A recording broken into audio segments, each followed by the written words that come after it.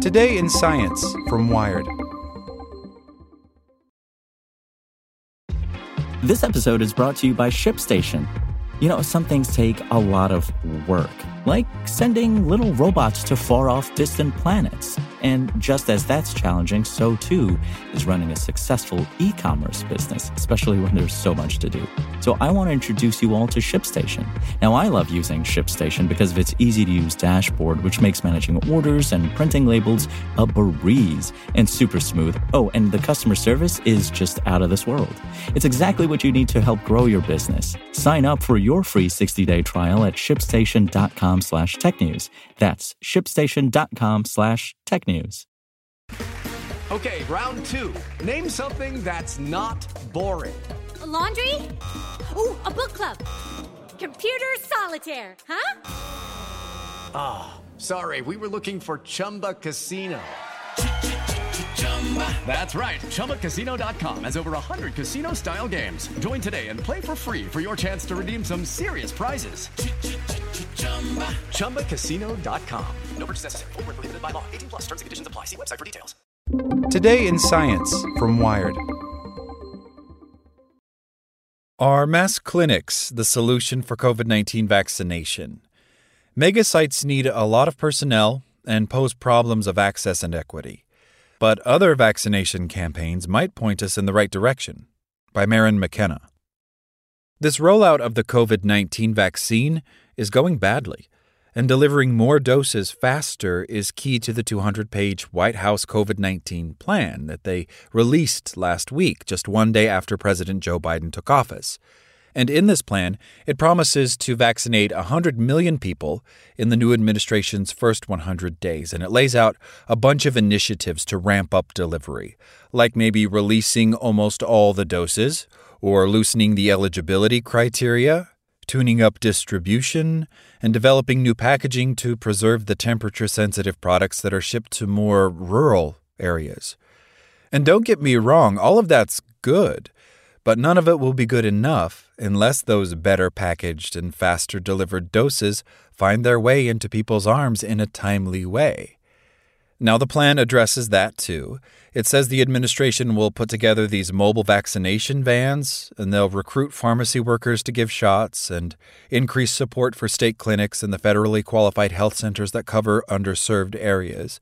And the most critical provision is their promise to create 100 new vaccination sites backed by the Department of Defense and the Federal Emergency Management Agency. And those sites are supposed to be staffed by what the plan calls thousands of clinical and non-clinical staff and contractors, which is supposed to include federal agencies and public health service personnel. What the plan doesn't say explicitly is where or when or how big those federally supported sites are going to be. If we look outside the new government, experts are starting to talk about whether it's actually possible to create these mass vaccination clinics where thousands of doses can be delivered each day. Now, there's no question that mass sites could put the most shots into the most arms in the shortest period of time. But depending on where they are sited and how they operate, they may inadvertently exclude the people who need protection the most. Choosing whether to do mass vaccination is effectively a proxy for deciding national priorities, whether to reach herd immunity quickly by vaccinating as widely as possible in order to suppress infections, or whether to focus on protecting the most vulnerable by targeting those first doses in order to reduce severe illness and hospitalizations and deaths. And while that conversation is urgent, it may also be, moot. Because there might not be enough healthcare personnel to staff mass sites and keep them open for as many hours in a day and days in the upcoming months that we'll need. Mass vaccinating an entire population, that's an incredible challenge. But there are ways that it's less complicated, like in dose allocation and transportation or other logistics, than what a lot of the U.S. is doing right now by distributing doses through hospitals and pharmacy chains and supermarkets. See, Julie Swan is a professor and department chair of industrial and systems engineering at North Carolina State University.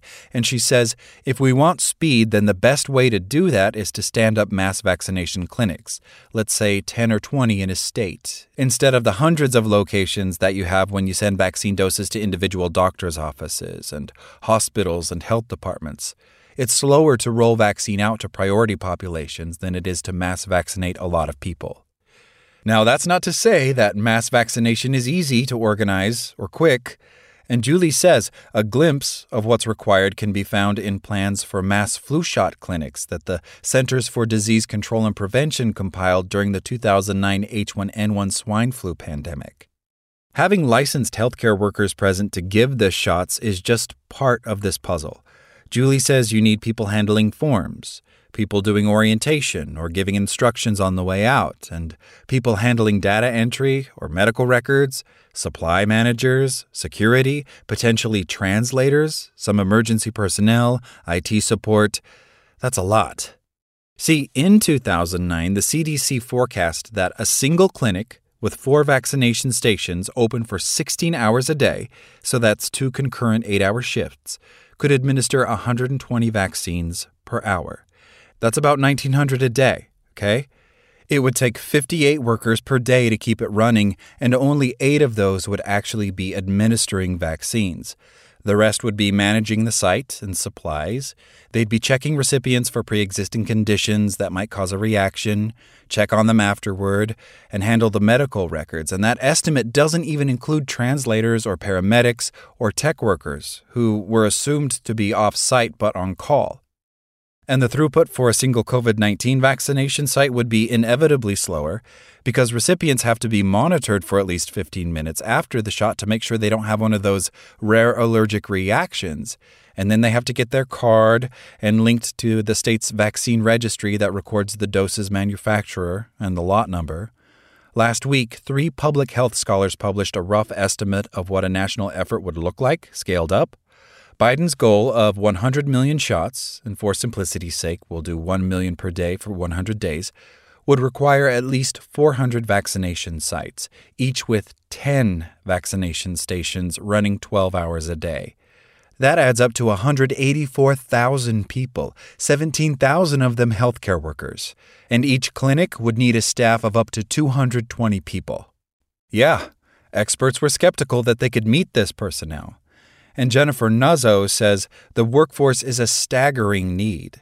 She's a senior scholar at the Johns Hopkins Center for Health Security, and she worked with Thomas J. Boyke of the Council on Foreign Relations and also Prasith Bakam of the security consultancy IEM, and they figured out this personnel estimate.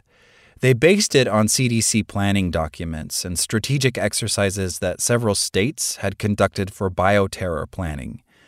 There was a separate study published last year, and in it Jennifer says she found that most states had never planned for conducting rapid mass vaccinations against acts of bioterrorism, only for dispensing pills, like antibiotics to treat anthrax if needed. States were expected to plan for the Trump administration's never-filled promise of 40 million COVID-19 vaccinations before the end of 2020, but they didn't receive the appropriation to fund that work until December 27th. So that left them short on cash to fix the personnel problem. Jennifer says a number of states that we spoke to that had been thinking about mass vaccination, when we asked them where they would get staff, would say things like, "We have a partnership with a visiting nurse service." Jennifer goes on to say, well, those are employees that have other jobs. Right now, they're really busy taking care of COVID patients. But let's be fair here.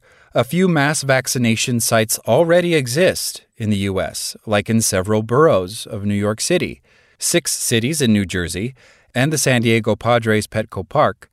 And since they started sending out vaccines on December 14th, there have been several days where the U.S. has topped more than 1 million shots a day. But those shot records share an underlying reality. The recipients of those shots were not only highly motivated to get vaccinated, they were already present at the vaccination location. Many of the earliest shots went to healthcare personnel at their workplaces. So it's possible that mass vaccination sites won't actually serve the purpose of vaccinating the most vulnerable. The elderly and chronically ill, they might not be able to stand in long lines or to drive to a queue in a parking lot. And essential workers outside of healthcare, like refinery workers and firefighters or supermarket cashiers, they might not be able to take hours away from their jobs. So instead, what we might need is a different model for mass vaccination, not devised in the U.S. for fighting the flu or bioterrorism, but practiced in other parts of the world for countering polio or measles, tropical disease. Like the ongoing polio campaign relies on mass immunization days where families bring children to designated locations. But then they follow up those days with mop-up days where teams of vaccinators trek through the neighborhoods, going house to actually track down any kids who may have been missed.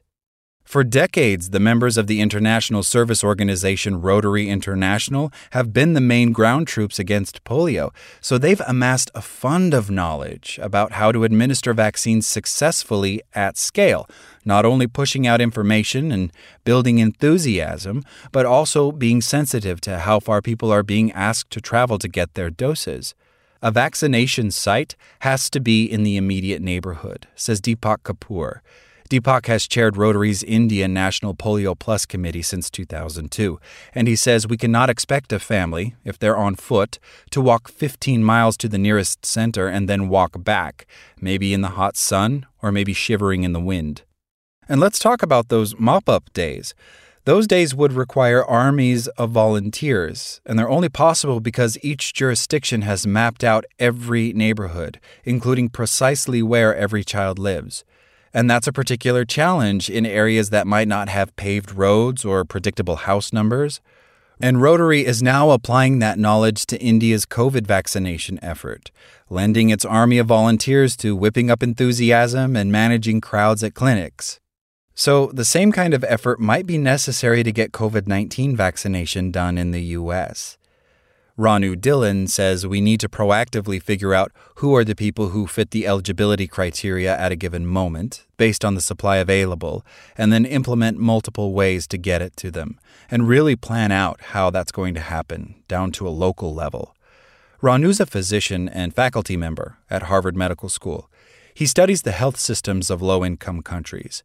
What this might mean, he says, isn't the kind of mega site that fills up a county fairground, but a macro effort of micro sites, barbershops, produce markets, pop-ups, preceded, as the polio campaigns are, with promotion by volunteer neighbors to answer questions and allay concerns. Now, if we're totally honest here, that kind of mass distribution might not move the doses as fast as the White House's planned 100-day sprint, but it could solve the problems posed by that kind of sprint, like equity and access for the least mobile and most underserved. And like the polio campaign in India, there's a U.S. model for how that kind of door-to-door action could run: the U.S. Census. Dillon says, I work nights at the hospital. The census came to my house 3-4 times before they found me at home. Why can't that happen for the vaccine? Good question. Like what you learned? Subscribe everywhere you listen to podcasts and get more science news at wired.com/science. Hey guys, it is Ryan. I'm not sure if you know this about me, but I'm a bit of a fun fanatic when I can. I like to work, but I like fun too. It's a thing. And now the truth is out there. I can tell you about my favorite place to have fun. Chumba Casino. They have hundreds of social casino style games to choose from with new games released each week. You can play for free anytime, anywhere. And each day brings a new chance to collect daily bonuses. So join me in the fun. Sign up now at ChumbaCasino.com. No purchase necessary. VGW Group. Void where prohibited by law. See terms and conditions. 18+.